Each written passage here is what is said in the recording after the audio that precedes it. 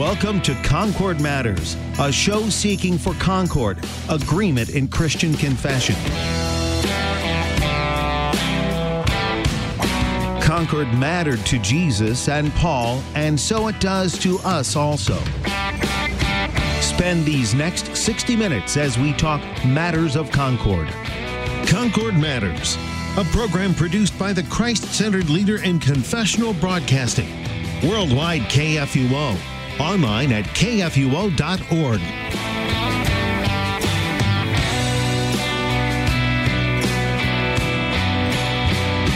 You're listening to Concord Matters. It is Tuesday afternoon here on Worldwide KFUO, and that means it's time to be of one mind in our Lord Jesus Christ, believing that when He speaks words we can not only hear, but understand and confess. Same say, speak again, give our amen to, and change the world while doing so, while letting people know about who Jesus is and what He has done. We do that on Tuesday afternoons by looking at the Book of Harmony, the Book of Concord, looking at the Augsburg Confessions Apology these last few weeks. My name is Pastor Jonathan Fisk. I'm in studio with Pastor Peter Ill of Trinity Lutheran Church in Millstadt, Illinois. He is angelic in all of his dogmatic assertions. And Mr. Peter Slayton, subtle as the voice of the Lutheran Church Missouri Synod, sort of. On the internet. The internet. The responsibility is scary sometimes. Yeah, right. Yes. But managing all the social media for the Lutheran Church Missouri Synod, and you might be missing the unanswerable Pastor Sean Smith, but his bride-to-be, is it today? Is it tomorrow? Was it It's later this week, I think. later this week? I believe it's Saturday. So his currently fiancee, soon-to-be bride, she is not missing him as he is out west getting hitched, as the old-timers once upon a time would say. We're picking up at paragraph 47 of the Apology of the Augsburg Confession, Article 4, 5, 6. However you want to count it, doesn't matter. There's a 3 in there on my version, too. Yes, it gets kind of awkward. 3. I think technically it's all Article 4. We've talked about this, but it does. They kind of answer a bunch of different stuff, and as a result, it is quite a long article. We've been in it for some time. We'll see what we can burn through today. But we left off. We were having such a good conversation last week, guys, I thought. But we were talking about Romans 7. And when do you not have a good conversation on Romans 7? When you think that it's past tense and it doesn't actually apply to your life now. Yeah. Oh, was that a rhetorical question? I think, I'm having a hard time answering rhetorical questions. Ill thought it was as he shrugged his answer at me. Last week, I got to be pastor on Tuesday afternoon, which meant that I didn't get to be on KFUO. And I would have traded it for the world. So you're talking about this wonderful conversation, and I look like a deer in the headlights. Remember, Peter? Remember? I'm afraid I don't. I thought if I threw Romans 7 to any Lutheran pastor, he could talk for at least an hour and a half. Oh, I probably can. I just won't. Okay, I gotcha. Well, it was, we talked, it was about the, can I use this language? The simul justus et peccator nature of our faith and its struggle and the need for confidence and certainty that comes from outside of us, which is what justification gives, so that we can fight against the flesh, which is still there with us all the time. And they're using this as a proof text. Actually, we're diving into quite a bit more proof text here, but the section is also this great language, lex semper accusat, right? The law always accuses and dealing with all of that. So plenty there. And we're really, paragraph 47 is in the middle of what at least the editors to the Reader's Edition from Concordia Publishing House do put as one longer paragraph because it doesn't really break up here. It continues to give proof text to everything else. Are you tweeting a picture? Not yet. Not yet, okay. I was going to do that today. Pastor Sean is usually the one who has the selfie stick and takes a picture of us, but he's not here, and I don't know how to take a selfie, so... I don't know if we should tell the world that he named his selfie stick or not. No. All right. So paragraph 47, he's continuing to prove, and he goes into Romans 7 as the proof that the law is always with us as an accuser, right? And so Paul says, "For I do not do the good I want, but the evil I do not want is what I keep on doing. And likewise, I myself serve the law of God with my mind, but with my flesh I serve the law of sin." Here he openly declares that he serves the law of sin, right? And so we know the law is going to accuse us because we always still have sin. And until the day that we are freed from sinning, which is the last day, something to look forward to, the law, as much as it can still do a very proper work of guiding us in the way that we should go, it is going to accuse us no matter what we do, and there's just no way around that. And forgetting that is folly. Now that phrase there where Melanchthon says of Paul, here he openly declares that he serves the law of sin. Just reading that, I would think it would be very easy to misunderstand for sure what he's actually saying. Is Melanchthon saying that Paul like revels in his sin, that he's help unpack this a little bit here, because that's kind of a really confusing way of talking, I would think. What is this law of sin? You could hear it that way. You know, it would make it a lot easier to unpack that. Would be have two pastors involved in the conversation instead of one involved and the other one playing on his phone. No one can see, but I'm going to out you, brother. Oh, no. Pastor Fisk, you asked for a picture. I did ask for there a we picture.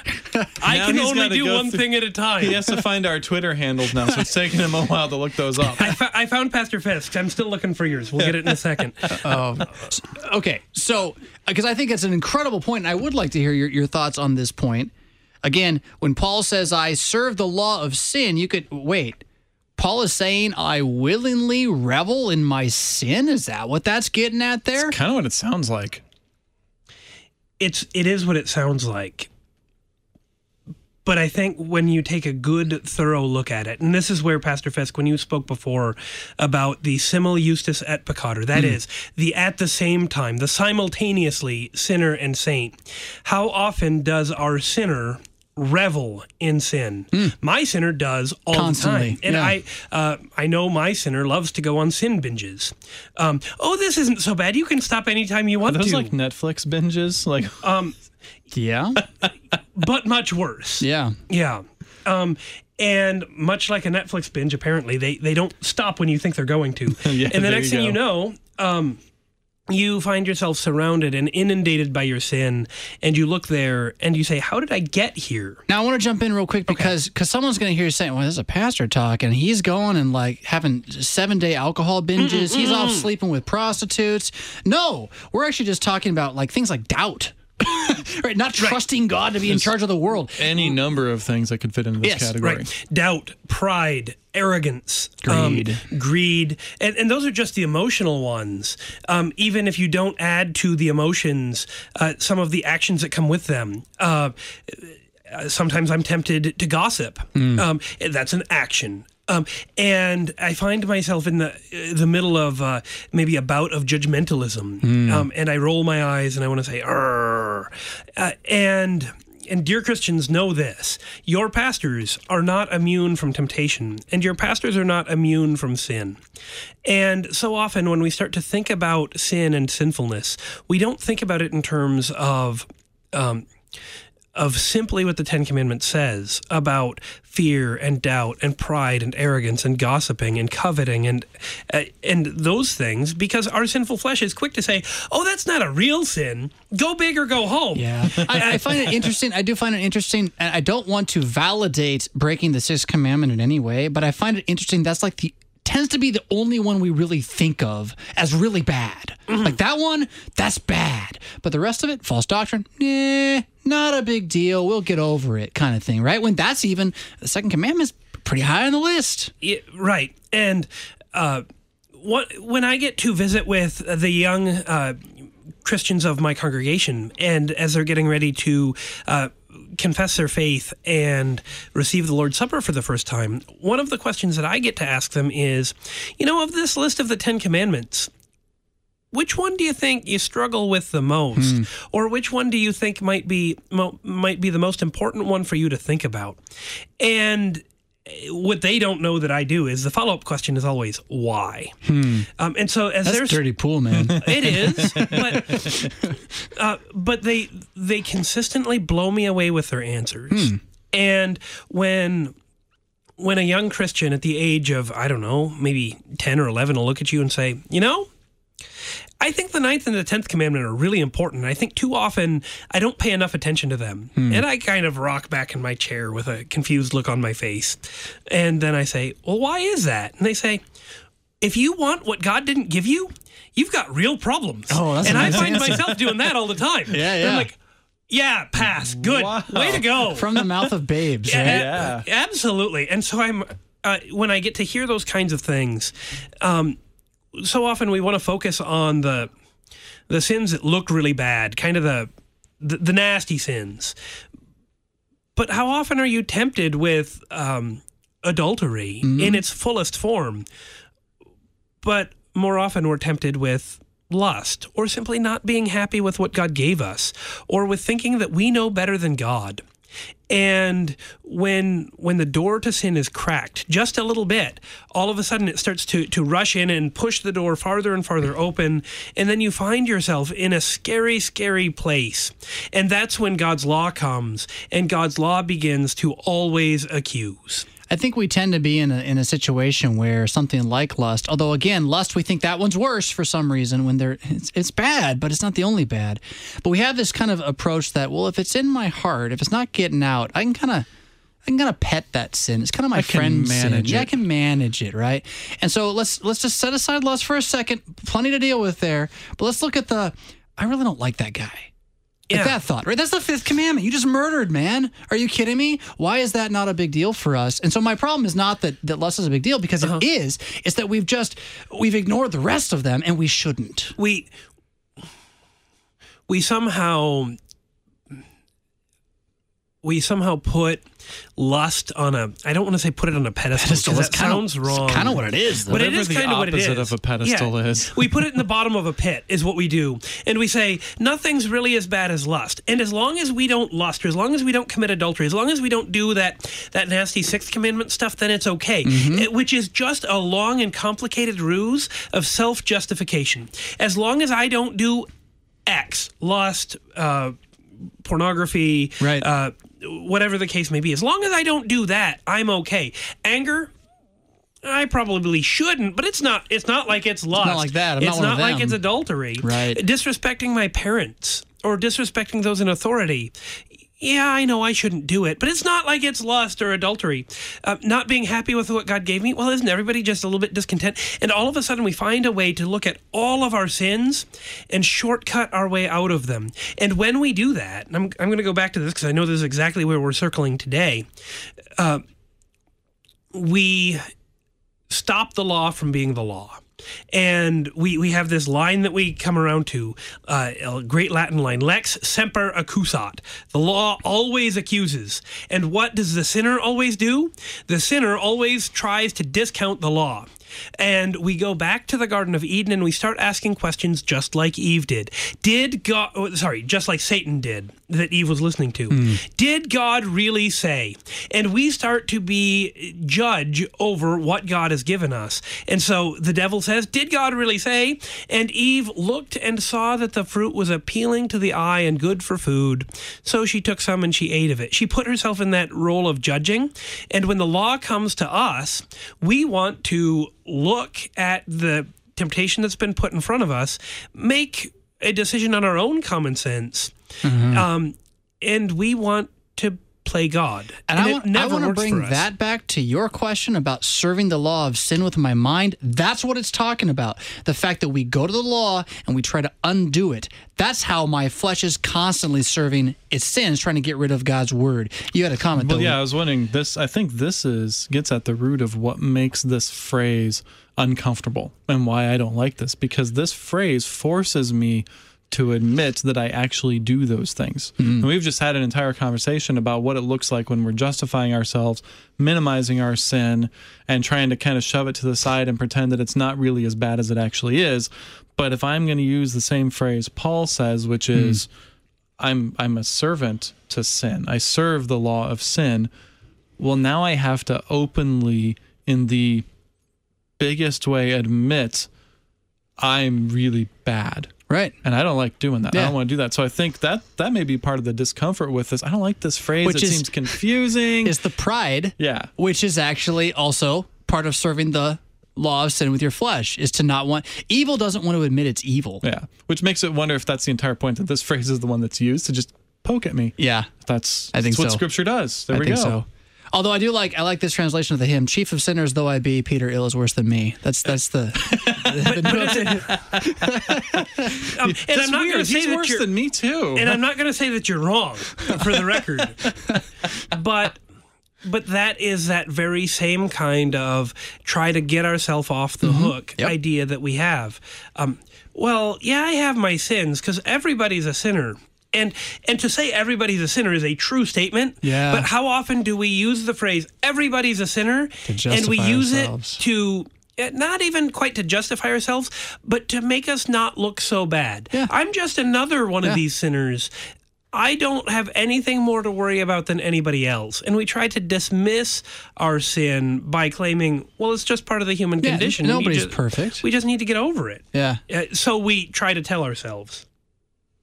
So David joins in with Paul in the quotes here, and Melanchthon picks it up. David says in Psalm 143, "Enter not into judgment with your servant, for no one living is righteous before you." And then Melanchthon comments, "Here even God's servant prays for the removal of judgment." So David both confesses that he's a Christian, that he's in Christ, that he's under God's providence or care or in faith, and also in the same moment admits, I'm also under God's judgment. So it's kind of an interesting language for the saint and sinner reality.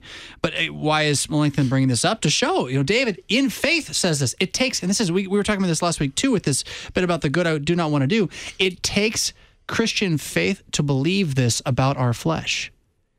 The pagan, the unbeliever does not believe this about their flesh. They can't. They can't confess, I'm actually a poor, miserable sinner with no hope of justifying myself. Yeah, this is part of that faith which we were having a lunch conversation earlier and just briefly came up where we confess I cannot by my own reason or strength believe. Even this idea that I'm as bad a sinner as I am is something that I believe. It is not something that I can necessarily be convinced of, because my very flesh works against convincing me of that and is going to come up with all these reasons why I'm not actually that bad. And so even this is a matter of, this must be revealed to me in Scripture. Look, you're really this bad, and I must believe it. You ever catch yourself saying, I can't believe I did that again? Like I've caught myself saying that and then thought, I paused it, wait a minute. That's the problem.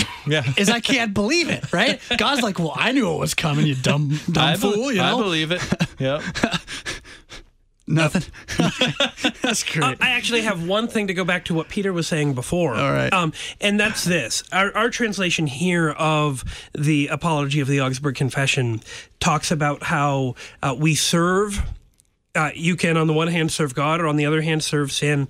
But I did go back to my Greek New Testament and check it. It's not even I serve sin. It's I am enslaved to sin. Yeah. And We've softened it up a little bit, maybe. Actually, I think it does the opposite. No, we've softened it. We have, right. Yeah. Because it's one thing to say, I serve sin, and I can come and go as I please. It's another thing to say, I am enslaved to sin. I am out of control in regards to my sinfulness, and even when I want to, I cannot stop. Yeah. But that is exactly the truth of it. And when we hear people say, well, I'm not really that much of a sinner, we end up denying the enslavedness of our sin and our sinfulness. And if you're not that much of a sinner, well, how much of a savior do you really need? Bingo. Nice. Exactly. I don't need that much of a savior either. Right. Yeah. Because I can fix it myself, thank you very much, Or if I'm not that much of a sinner. Start on it. I mean, come on. I've got to put a good faith effort in. I'm not very evil. I mean, at what point, what's your judge of good then? I mean, what is your what is good if a little evil isn't enough to not be good anymore? Right? Which one swings it further the other way, I guess is another way of saying that. Or how much fecal matter from your dog could I put in some brownies and you're cool eating the brownies still? I had that conversation with my daughter yesterday. Right. I mean, it's a great example of false teaching in the first place, but also just with our sin. How much? You won't taste it if it's just a little bit. But we all know, intuitively and instinctively, even a tiny, tiny, tiny bit, it's too much. It was a doctrinal conversation, Pastor Ill. We were not discussing making actual brownies. Okay. Sorry. Here's the thing. I love Tuesday afternoons because we get together and Pastor Fisk and Peter Slayton do their best to render pastors speechless, which is just a wonderful game to play, I guess. All right. I think we should probably return to the text, though, and continue bearing on. Okay. Or not yet. But I want to dwell on this idea and make sure that image comes across. How much evil does it take before you're actually evil? So if you say, I'm not that much of a sinner, you're saying, I'm not that evil. Okay, well, then when does evil become actually evil? Since just a little bit's not enough. And on the flip side, then, well, how much good do you need to change someone who is evil? Since I do have evil in me, how can I, being evil, choose to be good again? And the answer is, it just can't be done a little evil's all the evil, and there's only one thing to do with it, is to kill it. Period. Now, the crazy thing is God did that in Jesus on the cross for you. That just flips everything on its head. Yep. And I think that as we sit here, the Tuesday after Trinity Sunday, we get to bask for just a little bit in the glow of the Athanasian Creed. And the Athanasian Creed has two wonderful parts. I'm getting looked at like I'm about to be in trouble. I'm just laughing and wondering if that was something someone said to you on the way out of church on Sunday. I'm sure it was. Pastor, thank you for letting us bask in the glow of the Athanasian Creed this week. Actually, 3 people said that. Yeah. I'm very thankful that we confess it, but I've never... I didn't realize it glowed. I did have people who did approach me and say thank you for letting us confess the Athanasian Creed. And then one person did point out to me that I preached the longest sermon that I have preached in this pastorate, which is true. On the same day you confess the creed, there's like an extra 2 minutes. Yeah, so... We're not going to let him actually answer anything. No. This is horrible. His mic is on, I promise. Yeah, it is. So when we got to confess the Athanasian Creed, and when we continue to get to do this, as we look at what is good, we make this confession of faith that there is a Trinity in unity and a unity in Trinity, and there is one Lord and one God, not 3, co-eternal, co-equal, and so on. But then... for how we see the good is established not by our understanding of how God relates within himself, because we can't figure that out. But instead, we observe what goodness is based on the incarnate Lord Jesus Christ. And it is there that we have our fullest understanding of who God is. The sermon that I preached this Sunday, I didn't actually write myself. I guess I cheated. Plagiarized?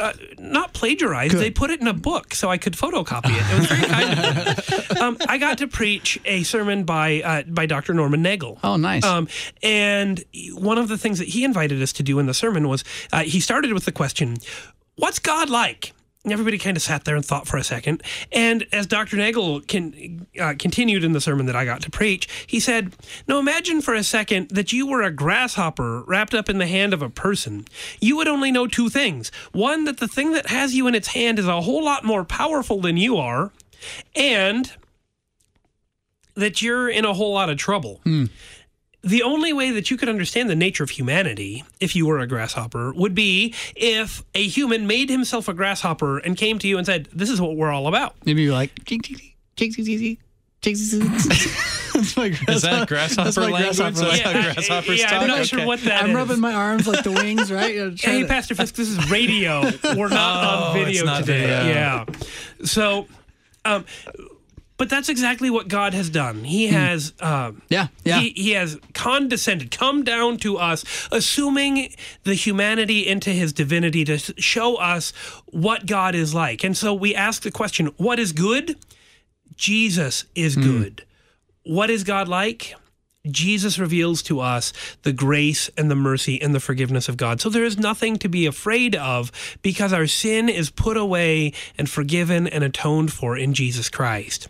And so that's exactly what we end up focusing on in this entire conversation. That's such a marvelous example, the grasshopper and the human thing, because like even if the grasshopper who came down and incarnated as a grasshopper, the human who incarnated as a grasshopper told a grasshopper about what humanity was really like, the grasshopper would have no way of really comprehending that, which is exactly what the Athanasian Creed is at pains to show us. Is we know this about God, but got me. I don't know. Now that I've said what the Bible says, what does that mean? Jesus exactly. On the cross. Yep. It's still not about the knowledge that I can understand and grasp. It's still about Jesus for me. I know this God through the man who came and did these things, so that it would be said truly, more verses proving the point about our need for justification. Blessed is the man against whom the Lord counts no iniquity. That's again David from Psalm 32, and a great psalm. Go check it out sometime. Therefore, in our weakness, sin is always present, which could be charged against us. A little while after, he says, therefore, let everyone who is godly offer prayer to you. And that's the end of the same psalm there, which is to say, since I got this sin, maybe I should say, Lord, have mercy. Right. Or maybe that's how I should approach things. Not as in, God, give me this, please, and I'll give you. But Lord, have mercy. Here he shows that even saints, and this is the point too, even a Christian, even somebody who has repented and believed the gospel, even someone who is being sanctified by the Holy Spirit, still needs to seek the forgiveness of sins. They, this is the opponents now, are more than blind, who do not realize that wicked desires in the flesh are sins. And he's going to quote Paul again there, but that's kind of getting back to this point you were mentioning earlier, Pastor Ale, about the heart sins, the thought sins. They truly are sins. And anyone who doesn't recognize that and thinks, oh, I can be tempted to murder. Like I think, man, I want to kill that guy. But that's okay. That's safe. That's perfectly. That's not. I didn't really actually sin. do it, so Yeah. it's okay. I only thought about it. Yeah. And how often maybe does a child say, "But I didn't actually push him. Yeah. I just wanted to." Yeah. Right. Well, that doesn't make it okay. No. What we're talking about here, we haven't used the word yet, but this is concupiscence. Exactly. Yes. I was There about it is. to We're say going that. for our $10 theological word of the day, concupiscence. Explain it. What's concupiscence, sir? Well, pastors, correct me if I'm wrong. Yeah, no, have a please shot, do. though. This actually comes up in the Augsburg Confession. It's one of the points that the papists took issue with, is that we say concupiscence, this state of being in which we find ourselves, concupiscence is original sin. So that's one way of putting it. And this is actual sin that we are actually accountable for in our very nature. And then you start dividing a little bit, not as God originally created us. This is the broken, passed down from Adam nature that we now retain. But even this inclination, this tendency towards sin that we have, this concupiscence, is sin itself. So like you said, I didn't actually push him. Yeah, but the fact that you were tempted, that you were temptable, that you could have conceived of that, yeah, that's actually sin right there. And here's where we can start to make some pastoral application and some spiritual application of this, is people who say, I struggle with a desire to do this or that thing, whatever this or that thing may be. Some people talk about struggling with homosexual attraction or heterosexual attraction, or wanting to There we are on the sixth commandment again, just like that. How easy it is. Yep. But this one actually comes around pretty often, because people will try to because it's still it's still a real bad thing. We still feel guilty about it. I think the point, I want to hear what you say, because I think it's going to be really valuable. But kind of the point is, how often does someone say, "Well, I've really been struggling with greed lately"? Like, we're not even convicted about that anymore, right? Right. But the point is, when you are convicted, when you're confronted, I'll start with this desire to have some kind of a relationship that God has not called you to have with somebody, then you might want to say, but I didn't actually do something bad. Maybe you might even go to your pastor and say, Pastor, I was really struggling with temptation, but you know what? I didn't give in. And your pastor says, well, do you confess your sin, and are you ready to hear God's forgiveness? And you say, but I didn't fall into sin. Yeah. And your pastor may be well to say to you, but you just said you wanted to. You just said you weren't content with what God has given you. And you say, yeah, but I didn't actually do anything. But it's that very concupiscence that is in and of itself sinful. And we are so quick to try to dodge the depth of our sinfulness by saying, but I didn't actually do it. Yeah. And that's when your pastor simply points out to you, but you wanted to break God's law. You weren't happy with living how God has called you to live. You showed your discontent to God and before the world in this way, and that's not good. And you need to repent and be forgiven, even for that sin that just happened within your head and within your heart. Yep. I was going to say maybe concupiscence, sorry, I jumped in. Go. A tendency toward evil is in fact evil. Who's going to rescue you from that body of death? It's our Lord Jesus Christ. Concord Matters coming back.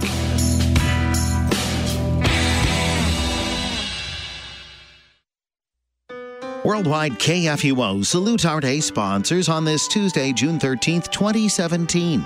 Today's day sponsors are David and Christine Gardner. Today's day sponsors have made a contribution to Worldwide KFUO in loving memory of Christine's parents, George and Doris Geiser, on their wedding anniversary, which is tomorrow, June 14th.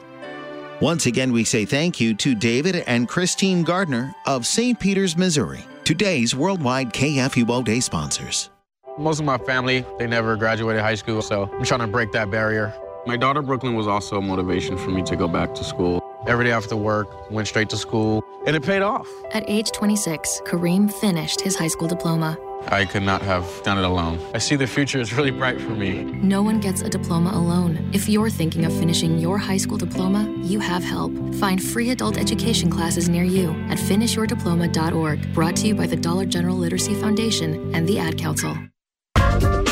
Hi, this is Pastor Mark Azil, the LCMS Director of Campus Ministry and the Chancellor of LCMSU, inviting you to join us right here on Wednesdays at 2 p.m. in the Student Union.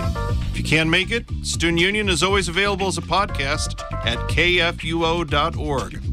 Learn more about LCMSU at lcmsu.org. And remember, college is tough. You need Jesus. We'll help. Wednesday afternoon at 2 on KFUO.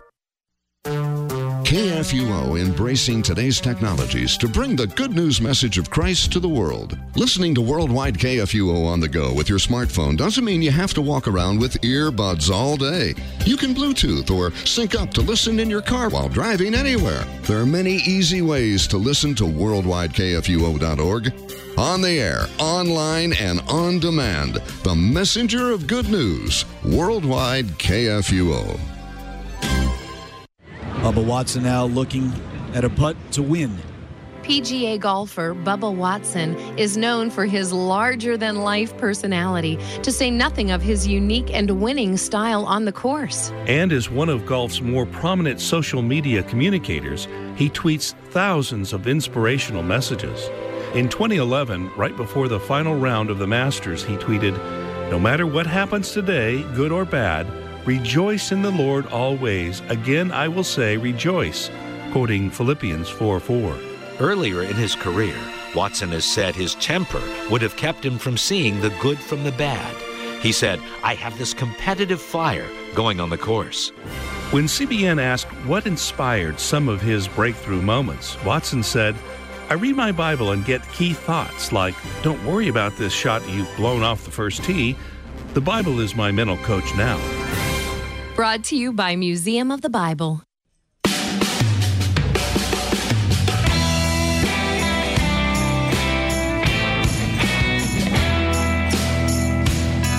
Here, listen to Concord Matters on Worldwide KFUO. We are the messenger of good news. I'm in house with Pastor Peter Ill, angelic in his dogmatic dissertations, and pastor of Trinity Lutheran Church in Millside, Illinois, Mr. Peter Slayton, subtly reigning over the social media of the Lutheran Church Missouri Synod. You can always find him online anywhere you look, just about. And myself, Pastor Jonathan Fisk. I am a on-air personality here at Worldwide KFUO, trying to do my best to keep the gospel on the airwaves for you every single day, both in the morning with his time from 7 to 9, but also every few Tuesdays here with Concord Matters, looking at the text of the Apology of the Augsburg Confession and finding our unity in our knowledge that we are servants of sin. Oh my, what an interesting place to start. Slaves to sin. Slaves to sin. That we are concupiscent. And again, Peter Slayton, you had such a good answer about concupiscence. You know, the summary that I always try to give is a tendency toward evil. It's a tendency toward evil. Given two choices. The very inclination itself. I will pick the selfish one, ultimately. Given two choices. Even if I pick a good choice, it's going to have a selfish reason. And that's the very thing which I look forward to most not having in the life of the world to come. Oh my goodness, to just pick things for other people and be free to do it, I can't even imagine what it's like. One of the things I always like to emphasize as we're going through the Augsburg Confession, the Apology, the Book of Concord in general, is the relevance to where we're at today, because sometimes that can be hard to make those connections, sometimes it's easier. I think this is one of those places where it's really easy to make this connection. So we just read the phrase, paragraph 48, "They are more than blind who do not realize that wicked desires in the flesh are sins." And I think of our culture today, particularly here, Western culture, American culture, with this idea of do what feels good, follow your heart. If it feels good, it must be good. You know, that whole sort of thing. It's like, okay, look, if you have a proper understanding of concupiscence and this inclination towards sin, that sort of a phrase will never even leave your mouth, or that thought that if it feels good, it must be good. In fact, if it feels good, it might just be proof that it's wrong, depending. I mean, it's not that God didn't create good feelings. It's not quite a one-to-one, but man, yeah. And every once in a while, we bump into that situation where we hear somebody say, I know that God loves me and wants me to be happy, so I'm sure that he approves of my fill in the blank. Right. And when we hear that kind of a thing, indeed, God does love us, yes. Indeed, God does want us to be happy, yes.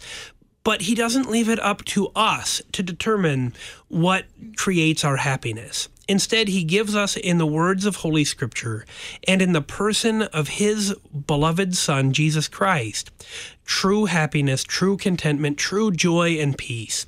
And so it is in Christ that we find those things. And we don't say, I need this or that life choice, or I need this or that thing. I need my own desires. I need my own security in the world. No, we say, I have my Savior, Jesus Christ. And that is where joy is found. Other people might not think that joy is found in Christ, and they may not see my joy in Christ. If I'm a Christian, Pastor Hill, and I believe in Jesus, but man, I don't really feel real happy. I feel like life's kind of hard. See, that's how people hear that kind of thing, though, right? Sure. Or they take it, and then they run with it into some sort of prosperity or abundant life now thing. And so, for me, the question: does God want you to be happy? When? Because the answer is yes, he does. He wants me to be happy, like eternally in Jesus, and it's not going to happen now. And part of him bringing me to the then of the last day is not letting me be happy now. Because if he lets me be happy now, my flesh has got to be happy too, and that's a bad thing. And when we talk about what Scripture says, and I'm going to drill down and be a little bit technical here, especially, say, in the Beatitudes, in those blessings that Jesus gives in Matthew chapter 5, he doesn't say, you will be happy when, or happy are those, or even any kind of lucky are those, but rather he says, blessed are those. And so it's not so much that God loves me and wants me to be happy. It is that God loves me and blesses me. And so it's not up to me to determine my happiness or my blessings, but it is up to God to declare to me what those blessings are. And fundamentally, the greatest and chief blessing that you have is the righteousness of Jesus Christ that God has put on you. And so that's exactly where we run and turn.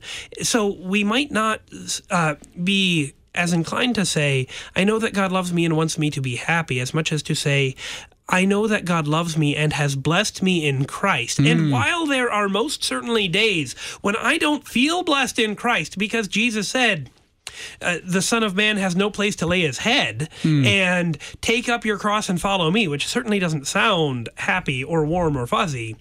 But it is exactly what Jesus has given to us, and he still says, you are blessed even in the taking up of your cross and the following that gets me. to so much of what, I totally agree, that it gets to so much of what I'm trying to get at, is that the blessing in the present, more than my happiness, is my faith.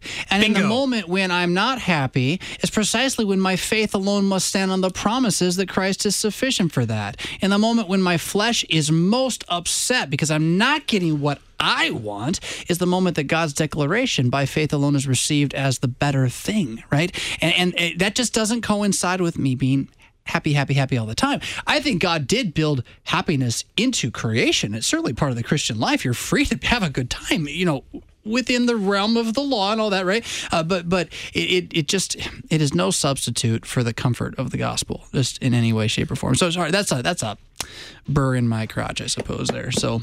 Is that a bad thing to say? Burr in my bonnet? That's what I wanted to say. Okay. You must say craw. Craw. Burr in your craw. That shows you how. Which I think is still mixing metaphors, because it's really a burr in your saddle. It's usually a burr in your saddle. What's a craw? Your head? Oh, he thought it was the stomach. Stomach?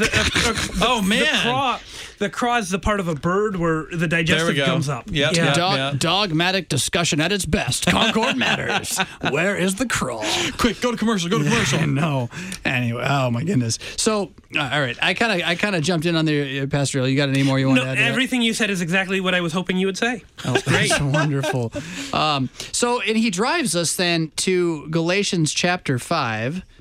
They are more than blind who do not realize that wicked desires in the flesh are sins, of which Paul says, Galatians 5, for the desires of the flesh are against the spirit, and the desires of the spirit are against the flesh. And this again, simul justus et peccator, simultaneously saint and sinner. I have within me an old man who desires everything wrong all the time.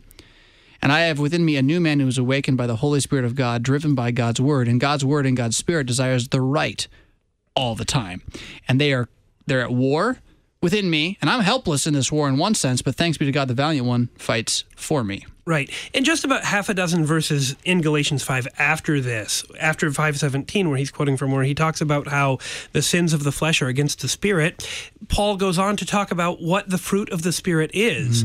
Love, joy, peace, patience, kindness, goodness, gentleness, faithfulness. And so he has kind of, on the one hand, you see what sin leads you into, and on the other hand, you see what the Spirit brings to you. You see those blessings that the Spirit provides. And while he doesn't quite talk about happiness, he talks about joy and contentment and patience, even in the midst of what human sense and human desire would say isn't good. The fruit of the Spirit far overcomes these desires of the sinful flesh. And I think that when you're starting to think with Galatians 5 and live with Galatians 5, you hear this about the desires of the flesh, and you can't hear Galatians 5 without going, but the fruit of the Spirit is love, joy, peace, patience, kindness, goodness, faithfulness. I really want to break out in song from when I was in Lutheran school chapel, but I won't subject anybody to that today. The mic's open, man. It's not karaoke, Concord Matters. Yeah. No, that's not a good idea. I'm going to take issue again, and I do this. People who listen to me know I do this all the time. I think joy is a word that in English has just been totally destroyed. It's come to mean happiness. And so I'm fine with going to the fruit of the Spirit because it's what the Holy Spirit works in us. But the love, the comfort. The word joy has as its root the alleviation of discomfort, which doesn't mean you're happy. And the image that I always tell us a little story. I always remember as a young man, very young, little boy, I had some pretty severe hay fever allergies, like beyond what most people have. I literally couldn't breathe through my nose. It was just bad. And there was one time when I had a reaction that was so bad that my entire body turned purple. It was itching everywhere. It was awful. I thought I was going to die. My mom thought I was going to die. She threw me in a bathtub. and I was in the bathtub to get whatever was on my skin off my skin, right, that was making me turn purple. And it was just, I remember it still painful, awful. But I also remember about 30 minutes later being out, kind of watching TV, got my towel on, I'm like 8 or whatever. And like this moment in which I didn't hurt as bad as I just had moments before. And even though I wasn't all better, it was this moment of relief. And that is kind of what, if you do a word study on the charos of joy in the Bible, you get that edge. It's the lifting of the burden, which is just so different from happy, right? So different from happy. It's not that there's no good feeling in it. Sure, there's some good feeling in it, but it's just a very different edge. And then I'm going to give you a hard time here. People always stop with gentleness. Why? Why do we forget Everybody forgets self-control? I was going to say that, but I chose not to. Yeah. Okay. The reason is because I still, to remember all the fruit of the Spirit, have to break out in song. I have to sing in song. But this brings us to the point you were kind of going to bring up before that we went to the break there about withholding the hand, right? The part of the fruit of the Spirit is not that much. It doesn't say the fruit of the Spirit is you will never have a sinful thought again. It's that you will control yourself in the midst of the thoughts that you do have. At the very least, you won't let that sin spill out to hurt your neighbor. Yeah. Not perfectly. Sure. But that's the fruit of when the Spirit's at work within you, there is a dampening to your sin boiling out over you in every direction. I think one of the things that we always, our tendency, once again, our fleshly tendency, even as we hear the fruit of the Spirit is, especially, we talked a couple of weeks ago about, me growing up as an evangelical, the fruit of the Spirit was taught back then as something that you were supposed to do. Like you kind of had to work this up. And I think one of the things that's helpful as you describe joy as either comfort or the lifting of the burden, it makes it a little clearer at least that it's not something I can do. I can't lift this burden off my back. Somebody else has to do it for me, but I reap the benefits of that and I experience the benefits of that. The fruit of the Spirit are very much in that same way. I can't look at it as love. Okay, what do I have to do to be loving? No, we look at it, what has Christ done to love, and that frees you for the Spirit to work through you and to be Think loving. about the language itself. Who's it the fruit of? Me? Yeah. I mean, am I involved in being patient when I'm patient? Yes. I participate in that reality that the Spirit works within me. But who is the author of this fruit? It's not me. At the end of the day, I can just say I'm a worthless servant, right? Thanks be to God, he made me patient. And by the way, I want to bring up patience too, because talk about another one, no one really wants patience. No one really wants that fruit. My mom always told me it was a virtue, but I don't think, I think it just meant be quiet and listen. Oh, I don't want to besmear your mom, but it kind of meant I'm out of it, right? You should have patience like I'm kind of out of patience. Something like that. Or I'm ready to talk, so you just need to pipe down back there. Exactly. I mean, these fruits are things that I don't want to get it wrong either. We should pursue these as we are able. We are here with the Spirit at work in us by the Word, and when the Word instructs us in the way we to go, we are to seek that thing. It is still God's will for our lives. Yes, exactly. Keep coming back to that. Yep. And I think though that it's helpful as we talk about this broad field of sanctification, of how it is that God makes us holy. One of the greatest scriptural passages and writings on sanctification really is the Lord's Prayer, where we pray. Amen, brother. Preach it. I'm about to. Where we pray that first God's name is holy, hallowed, and then as we go on from God's name being hallowed, we say, your name is hallowed, you are holy, bring your kingdom here, bring your will here, do in me what needs to be done, make this place around me and your church here, your world here, this place holy. Around us. Put it here, because it isn't up to me to make me holy. And this is where, when we talk about the fruit of the Spirit, especially what they call the holiness churches that teach that you can get pretty close, if not all the way to being holy, they will grab onto this and they will say, we need to be more about the fruit of the Spirit. And we need to come up with an intentional plan to do the fruit of the Spirit. And we need to do that. And we need to show that we have a Spirit-filled life. Is there a 12-step program for developing the fruits of the Spirit in your life? Probably is. That's the side. I say that snarkily, but as I think about it, there probably is. Maybe not a 12-step, but there's something. There are 7-week sermon series on it. I don't know if that's quite the same, but nonetheless. And I'm not against, for the record, I'm not against 7-week sermon series on the fruit of the Spirit.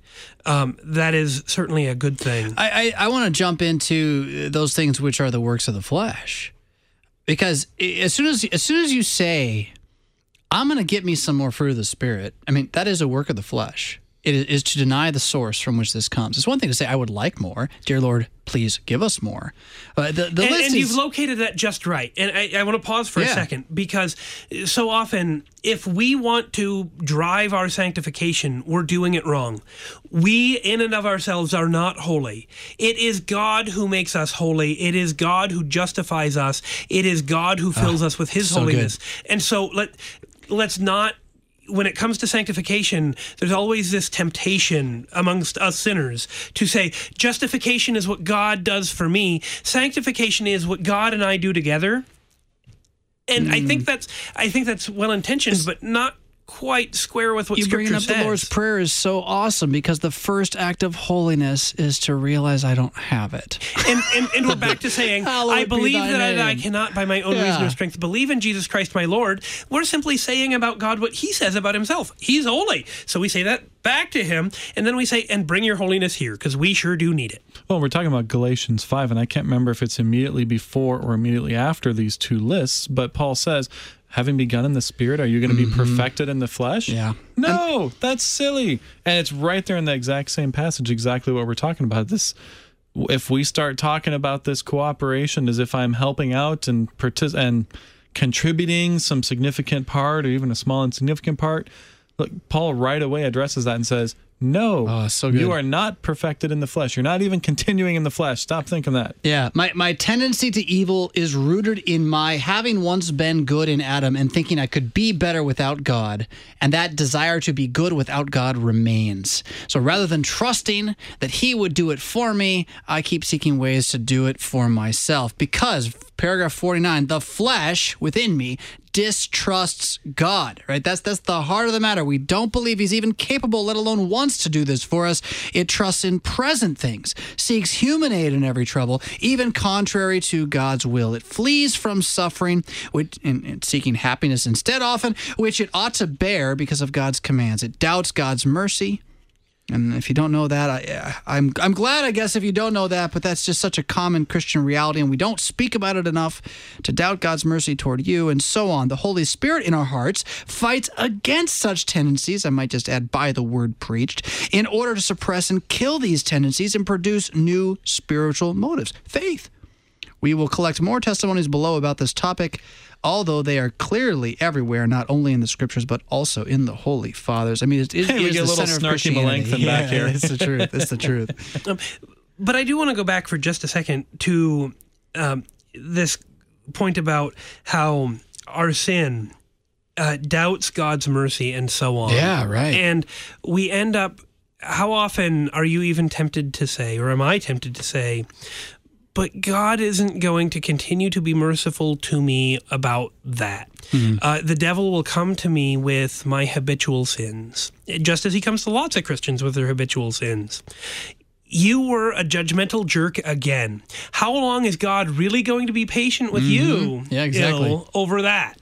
And we start to say, maybe I'm going to run out of God's mercy. Mm-hmm. Maybe he's going to stop his promises to me. Maybe what he said in Scripture was true to a point, but is going to stop being true. And we start to have that very concern. And to that we hear the grace and the loving kindness of God our Savior, the very one who became our sin, so that he would also be our righteousness. And so we continue to look to our Lord Christ crucified for the forgiveness of our sins.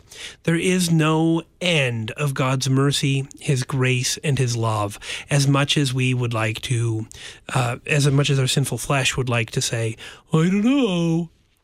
And strangely seek freedom through its own destruction. I mean, that's how backwards and curved inward this tendency toward evil is. Because part of it wants to, if my flesh can get me to stop believing that God will have mercy on me, my flesh is back in charge. Right, so it's kind of its final out. It's the last gasp. There's a book called Moby Dick, and there's a movie called Star Trek II: The Wrath of Khan. They both end the same way, in which the enemy. Spoiler alert! Spoiler alert! The angry, vindictive. How do I say this? Vengeful individual has these wonderful lines. They're horrible, but they're wonderful. They summarize our flesh.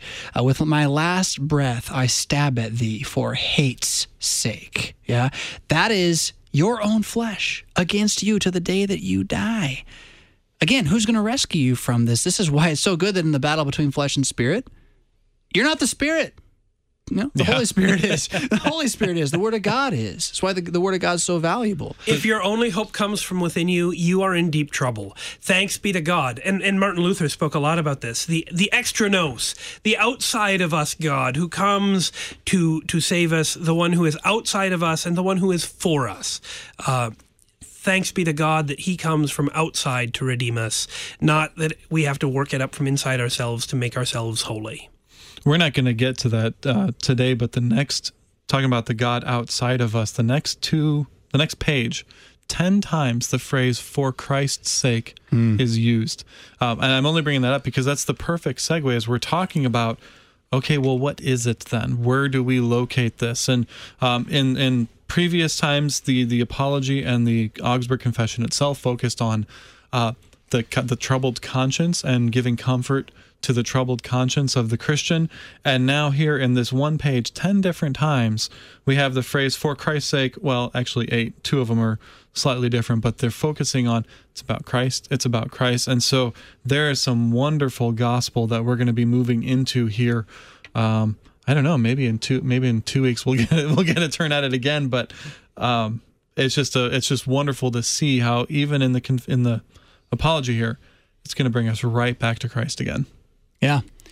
For Christ's sake, something that the world uses as a curse a lot, right? And yet the heart of what Christianity really is. When something goes wrong and you want to say, I don't actually usually have this one come up. I have different curses that come out of me. But, for Christ's sake, that's actually the correct thing to say.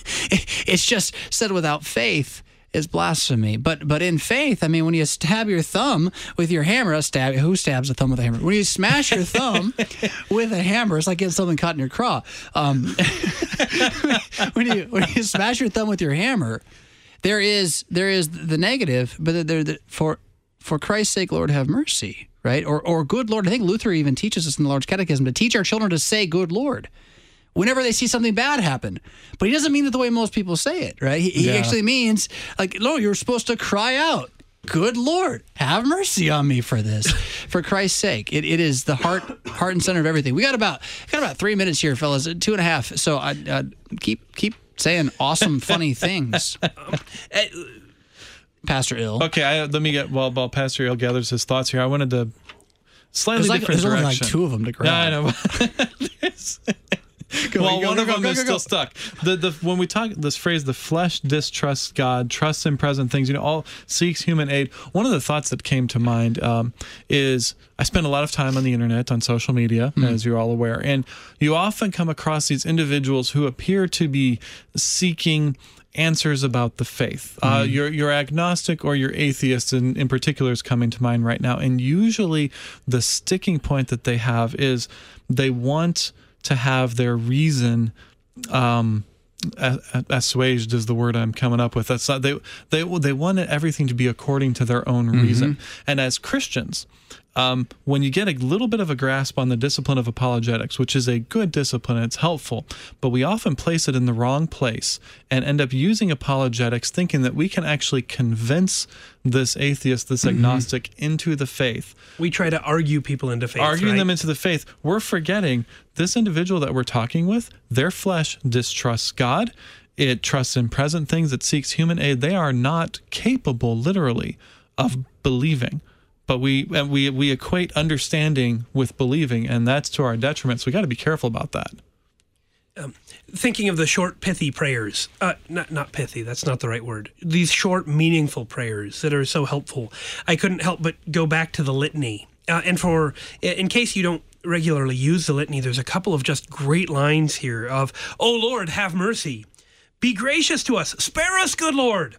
Be gracious to us, help us, good Lord." To remember that indeed our Lord is good and to ask for his help, to ask that he would continue to defend us from all manner of evil, be it from the natural world, from the attacks of the devil, the world, and the flesh, from within ourselves, from without us, to continue to beg for and ask for God's mercy because he is merciful and gracious, slow to anger, and abounding in steadfast love. And so when our sins come against us, when the devil and the flesh and the world try to make us doubt and fear, when we start to wonder, am I ever going to be good enough? We can say, be gracious to me, spare me, good Lord. And that is the prayer of a Christian. For Christ's sake, absolutely. One of the things I miss most about serving in a parish is getting to sing, to chant the liturgy, particularly the Kyrie in Divine Services 1 and 2. In peace, let us pray to the Lord. That's all fine. I love the end.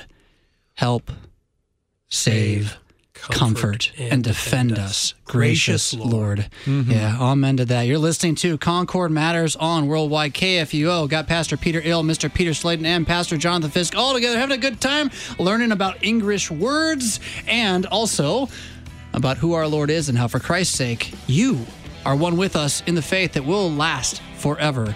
We'll catch you guys next time. Be a couple weeks for us as a party, but you'll have the other guys next week here on Concord Matters. Rock on.